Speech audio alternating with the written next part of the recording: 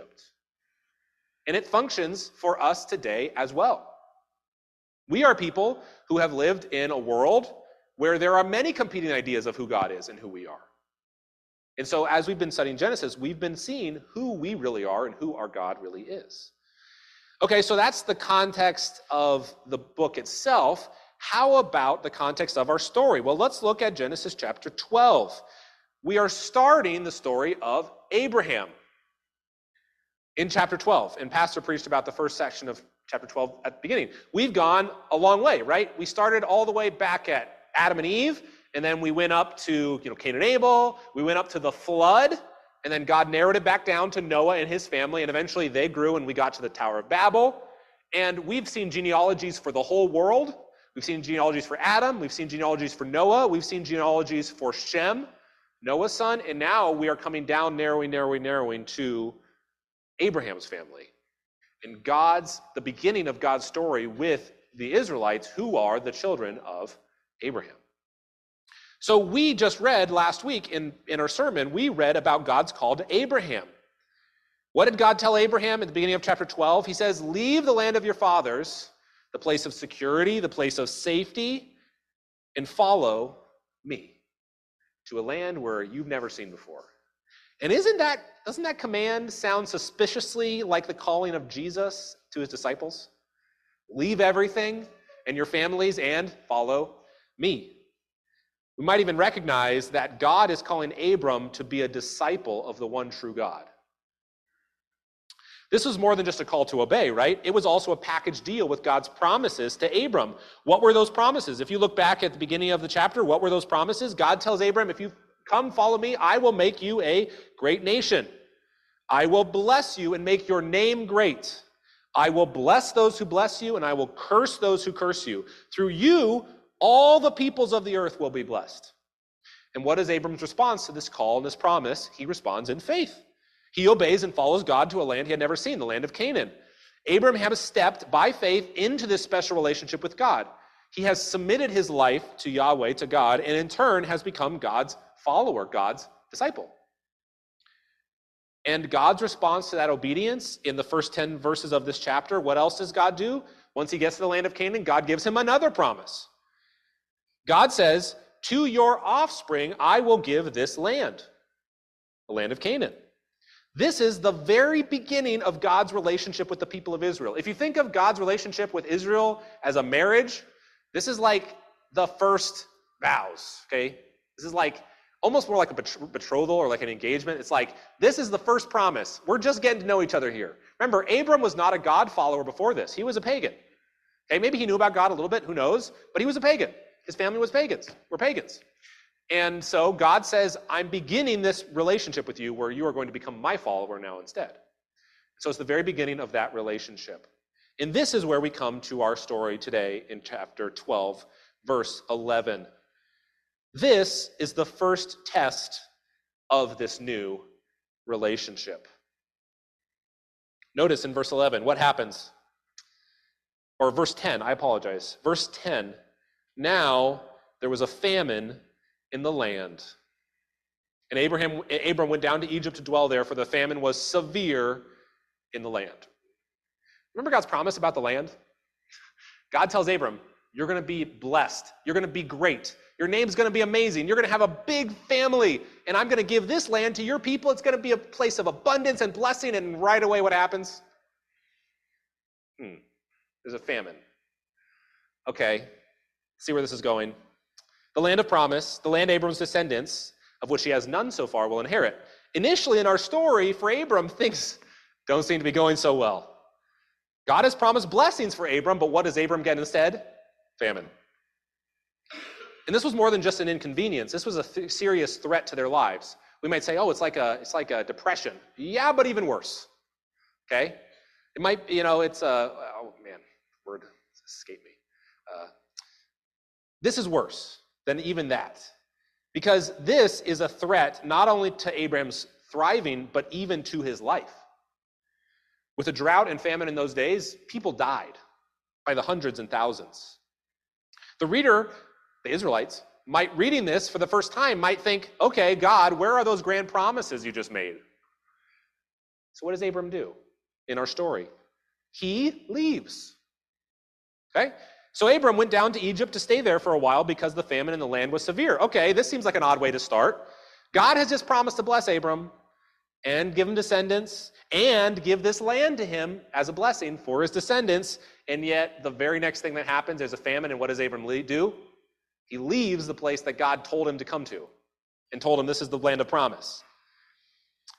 And so the reader, again, might want to wonder, wait, will God actually bless Abram? Are these promises worth anything, or are they empty promises? So Abram finds himself in this difficult situation, and how does he respond? Well, again, thinking back to the Israelites, in their day, we might say, oh, Abraham, the great father of our nation, of Israel, the patriarch, he walked with God, the one who left his land of his fathers in faith. Of course, he's going to trust God and obey God, right? Well, let's keep reading. Verse 11, and it came to pass, when he was close to entering Egypt, that he said to Sarai, his wife, honey, Sarai, indeed, I know that you are a woman of beautiful countenance. He's smart. He starts with a good, with flattery here. Therefore, it will happen when the Egyptians see you that they will say, this is his wife, and they will kill me, but they will let you live. Honey, Sarai, please say that you are my sister, that it may be well with me for your sake, and that I may live because of you. We're reading our story. God has started this relationship. There's a first trial, and we're like, oh, Abram's going to have faith. And instead, we see a faithless Abram. You can almost feel the wheels turning in his mind of Abram. Remember, if you notice, it's when they're almost to the land of Egypt. This is a long trip. He's been traveling from Canaan all the way down to Egypt. It's a long journey, and you can imagine on the journey, he's like thinking about this. He's like, this might be a problem. I got to think about a solution. I can only imagine the things we might have said in Abram's position, because I don't know what Abram thought, but I can imagine what we might have thought. Abram might have thought, what choice do I have but to leave for Egypt? I'm only taking care of my family. God has promised to take care of me and protect me no matter where I am, but it would be foolish for me not to take some precautions. Right? Maybe he thought, I know that the Egyptians don't follow my God. I know that they would have no problem with killing me to steal Sarai from me. God wouldn't want me to walk in blindly, right? As the proverb says, the wise man foresees the evil and hides himself, right? Maybe that's something Abraham thought to himself. Maybe he thought, God helps those who help themselves. And we know it wasn't technically a lie. He says, tell them you're my sister. Well, you read later on in chapter 20, Abram does it again. The same scheme. Later on in chapter 20, we'll get to that eventually. But in chapter 20, when he's confronted with him, Abram says, well, she is my half-sister. We have the same father, just different mother. So not technically lying here. Perhaps Abram thought that the lie was in fact God's way of fulfilling his promise. For how could God make Abram a great nation and bless the world if Abraham were dead? The Egyptians took Sarai and killed him, that's the end of that promise.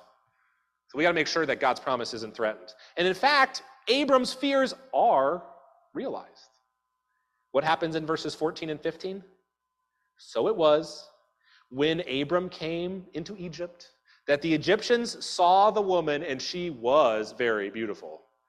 So we know Abram wasn't just being nice to her. We know Abram wasn't just being a smart, savvy husband. No, she really was beautiful. And the Egyptians saw her, and the princes of Pharaoh also saw her and commended her to Pharaoh, and the woman was taken into Pharaoh's house. Abram has this scheme, right? And some commentators I read thought that at that day and age, a lot of times a brother was kind of in charge of marrying off his sisters, especially as an adult. So maybe Abram was thinking, perhaps he was thinking, if I go, I can kind of negotiate and I can tell them no, or I can kind of, decide what happens to her as her brother. And that does not happen. They show up and Pharaoh's like, yep, taking her. And he takes Sarai. Pharaoh does indeed notice her beauty and takes her into his household. Wasn't Abram proved right? No. Abram's choice failed God's call of faith because Abram believed he had to act sinfully by lying to preserve God's promises. God's promise is never fulfilled through sinful choices. That's not God's desire.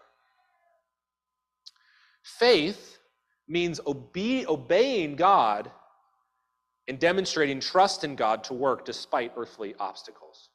Abram utterly fails God's test of faith. Instead of looking to God to fulfill his promises, Abraham trusts in his own scheming and manipulation to preserve himself. Did you notice what he said? Sarai, tell them you're my sister so that I can live.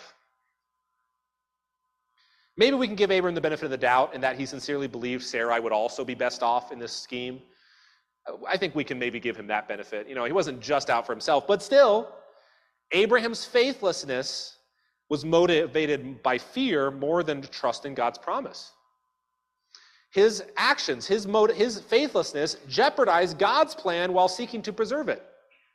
Here is Abram saying, God, we can imagine him thinking, no, I got to keep myself alive here. I have a lot to do. But who is the one who we know later on? We know the rest of the story, so it's kind of not fair. Who is the one who will have the child of promise? Sarai. That's God's plan. Yet now she is in Pharaoh's household. It's destined to be his wife. And Abram's faithlessness sacrificed others, his wife and his family, for his own well-being. Abram says, look, Sarai, this is the best option.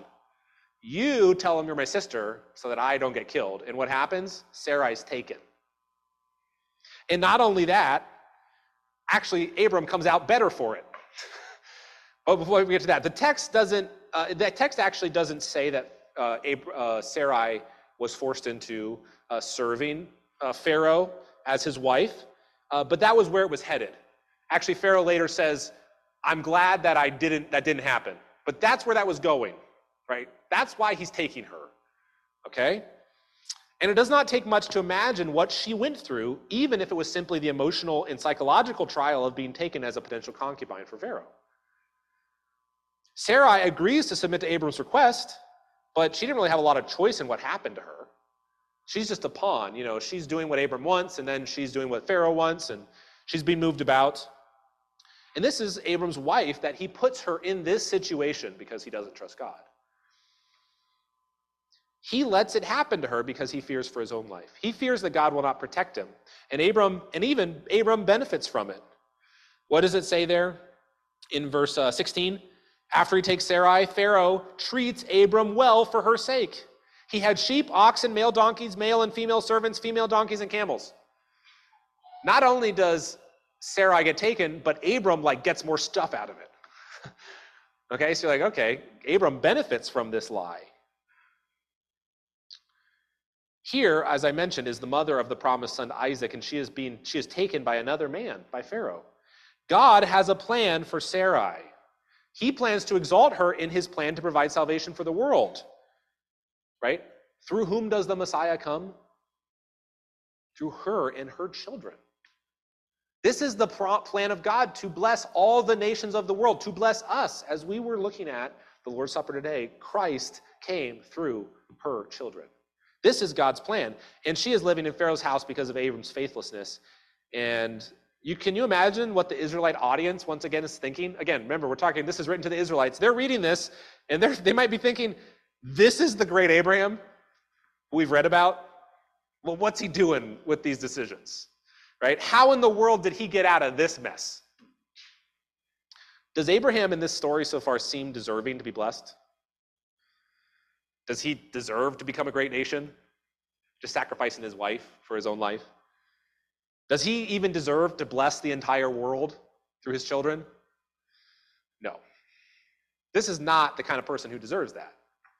But those questions, and even Abram's failure, points us to the purpose of this passage. This passage is not about the great character and success of Abram, but the greatness and love of Abram's God. These stories in the Pentateuch were not primarily given to present these great heroes of the faith that we just are supposed to be just like, though that is an element of it. We see that in Hebrews 11. But rather, more importantly, to demonstrate the greatness of the God who saves even those who are undeserving. Because what happens next in our story?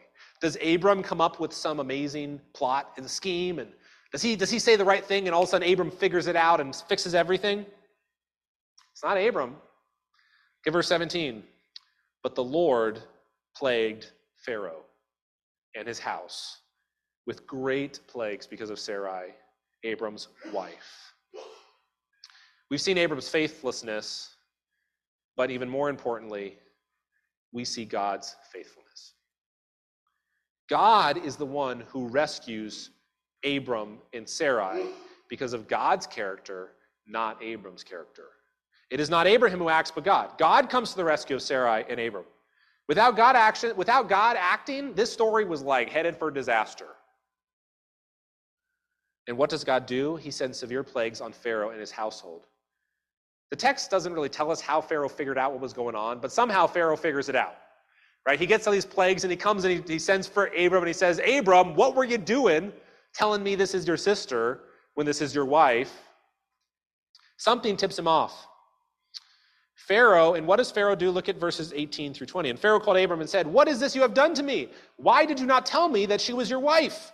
Why did you say she is my sister? I might have taken her as my wife. Now therefore, here is your wife. Take her and go your way.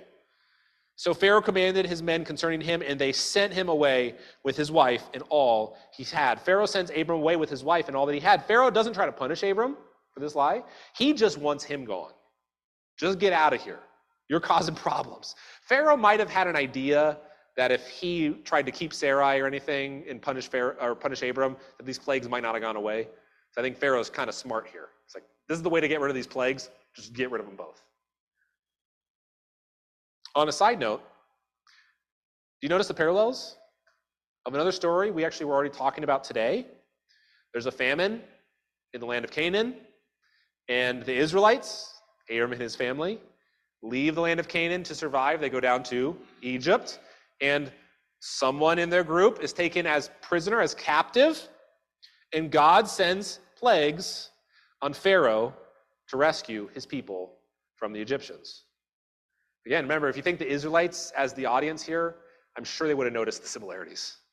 And in the end, Pharaoh sends Abram away with more than when he came. This is the story of Abram. The first test of the relationship between Abraham and God, Abraham totally fails. He gives into fear and trusts his own deceptive scheming. He completely forgets to trust God and endangers his own wife and future children to protect himself. And for this sin is Abram rebuked and punished and, scolded? No. In fact, Abraham is protected and he's blessed more. Sarai is rescued without Abraham having even to lift a finger. He receives gifts and wealth from Pharaoh and leaves Egypt better off than when he started coming into Egypt. Why would God protect and bless him when Abram did not live in faith? Because of who God is. And that's what this story is meant to teach the Israelites in the wilderness. This is who our God is, the one who's rescued you.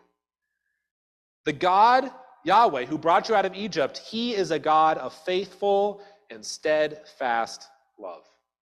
Remember the promises God made to Abram back at the beginning of the chapter? I will make you a great nation. I will bless you and make your name great. I will bless those who bless you and curse those who curse you. I will bless all the nations of the earth through you. Abram had believed in faith and had entered this covenant with God. Did God give these promises with the caveat that, they'd only come to pass if Abraham remained faithful all the time? No. Would God rescind them the moment Abram failed to walk by faith? No. God would fulfill these promises because of his own character. God is faithful to those whom he loves. Think about the Israelites. What did they do in Egypt that deserved rescue? They were just slaves. They did nothing. Yet God comes to rescue them. God is a God who demonstrates faithful, steadfast love to those who don't deserve it. That's what grace is. God is teaching this to the people of Israel in the wilderness and to us today. God had chosen them and would demonstrate steadfast love to them. So also, just as God saved Abram, despite Abram's failures and sin, God saves us because of our obedience, but because of the obedience of another who was faithful, Jesus. Do you think we are really any different than Abram? How did we enter our relationship with God? God's promise accepted by faith. As the Bible reveals, God's grace and mercy was never given by simply God overlooking or ignoring sin. Rather, God is gracious and merciful because he provides the antidote to sin. That's what we were looking at during our Lord's Supper time. And that antidote, that answer is found in Jesus Christ. Some verses from the New Testament. Romans 3:23, for all have sinned and fall short of the glory of God. Romans 6:23, for the wages of sin is death, but the gift of God is eternal life through Jesus Christ our Lord. John 3:16, which I'm sure many of you know, for God so loved the world that he gave his only begotten Son, and whoever believes in him should not perish but have everlasting life. Do we deserve it? No. What does Romans 5:8 say? But God demonstrated his own love toward us in that while we were still sinners, Christ died for us. Every single one of us is born into a sinful world as sinners. We naturally go our own way in rebellion to God. We break his laws, and just like Adam and Eve did back in Genesis chapter 3, we bring upon ourselves the righteous judgment of God, which is eternal death. You here today, if you trust in your own works, you stand condemned before God, the righteous judge. But God is gracious. God provides a means of forgiveness and salvation. What does Ephesians chapter 2 say? And you who were dead in trespasses and sins, in which you once walked according to the course of this world, among whom also we once conducted ourselves in the lusts of the flesh, fulfilling the desires of the flesh and of the mind, and were by nature children of wrath, just as the others. But God, who is rich in mercy, because of his great love with which he loved us, even when we were dead in trespasses, made us alive together with Christ. By grace you have been saved, and raised us up together, and made us sit together in the heavenly places in Christ. For by grace you have been saved through faith, that not of yourselves, it is the gift of God, not of works, lest anyone should boast. You know what that word mercy is? We see mercy throughout the Bible. Some translations, and I think rightfully so, in the Old Testament translate that word mercy as steadfast love. It's the same idea. Steadfast love to us. Through the sacrificial gift of the Lamb of God, Jesus Christ, God provided a way for sinners to be included in the promise of eternal life from God. You and I, by repenting of our sin and trusting and following Jesus, can be included by faith into a relationship with God. A relationship characterized by God's peace, God's love, and God's joy. If you are still trusting in your own works today to save you, or if you are still in rebellion against God and don't care, you repent today. There is mercy and grace available. Turn from your sin and trust only in God's grace by faith.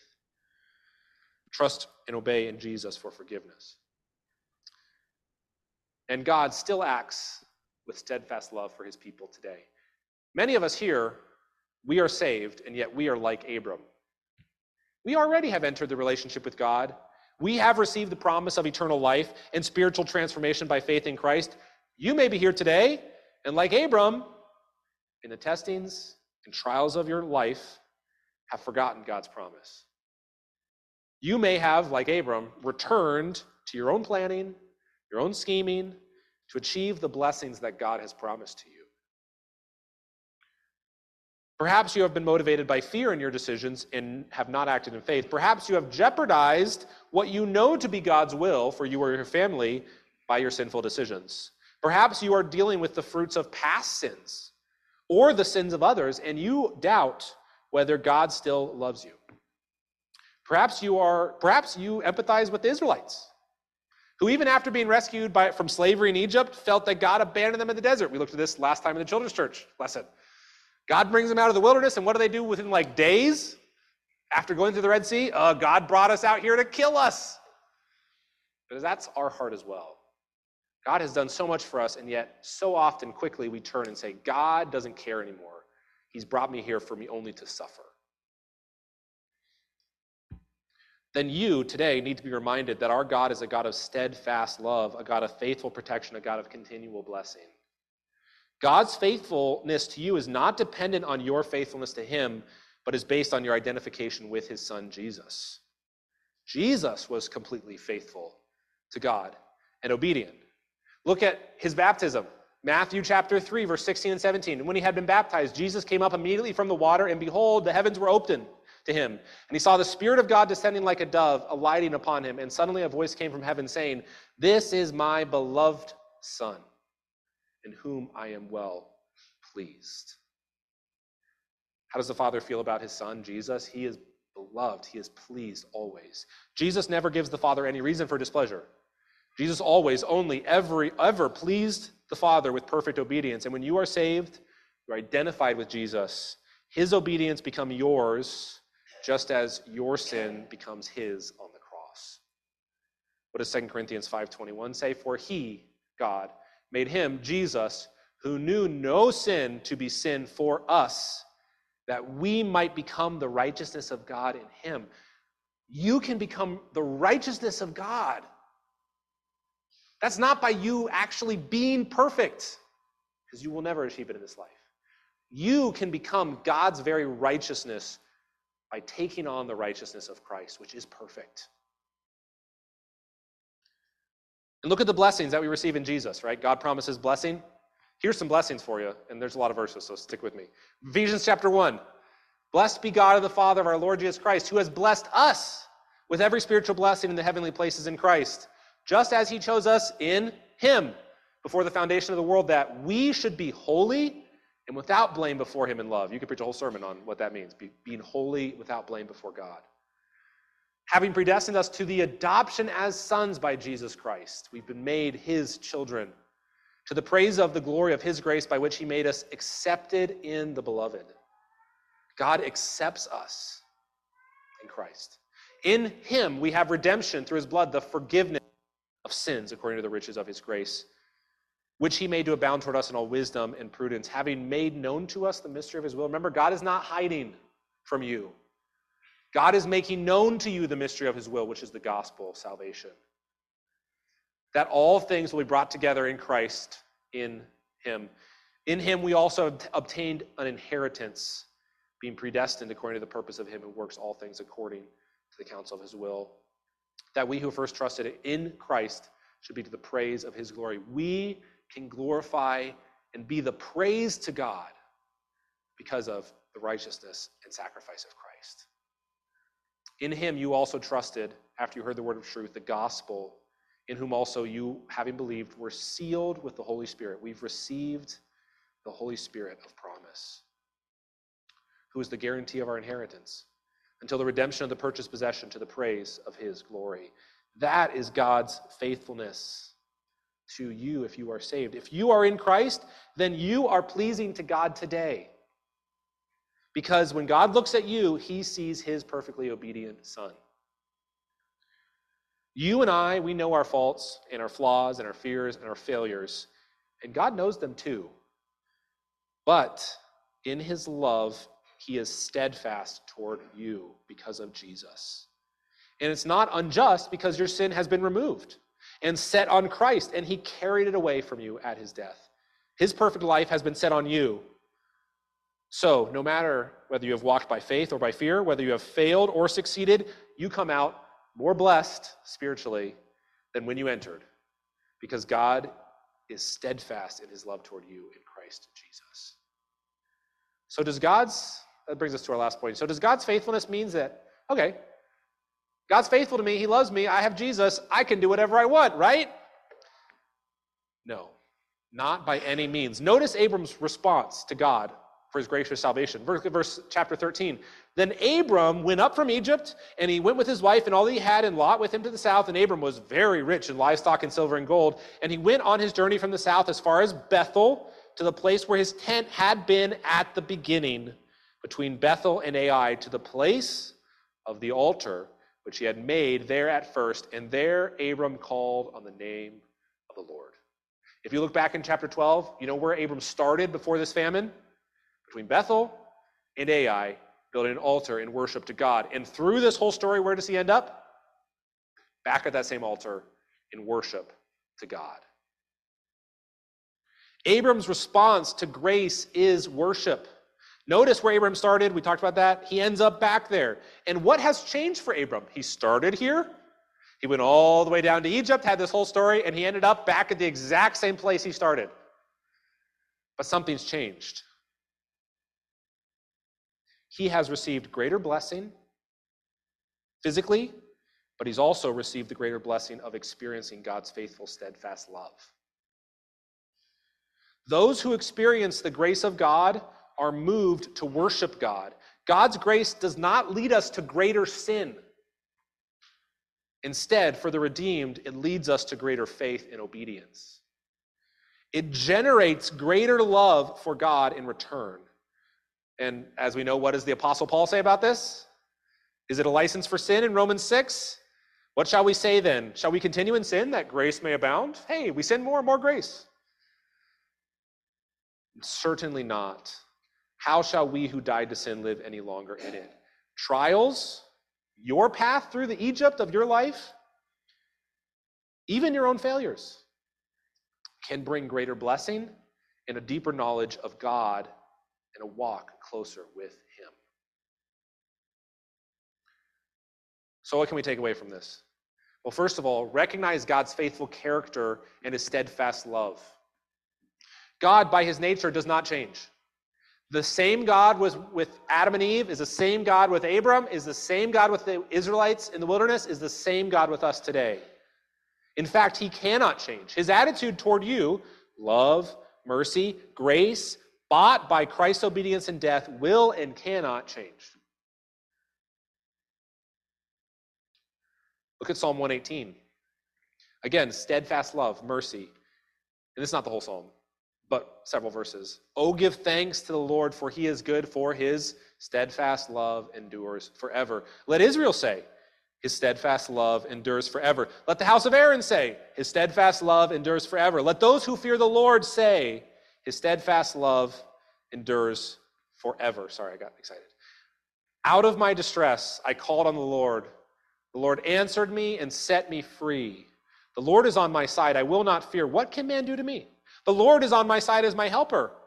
I shall look in triumph upon those who hate me. It is better to take refuge in the Lord than to trust in men, including yourself. Look at the end of this psalm in 27. The Lord is God, and He has made His light shine upon us. Bind the festal sacrifice with cords up to the horns of the altar. You are my God, and I will give you thanks to you. You are my God, I will extol you. Oh, give thanks to the Lord, for He is good, for His steadfast love endures forever. This is who God is. So you must recognize God's faithful character and His steadfast love. You must also respond to God's faithful love with worship and faith. We've seen God's heart toward us. What is your heart in response to God? Are you frustrated with God? Are you bitter towards Him today?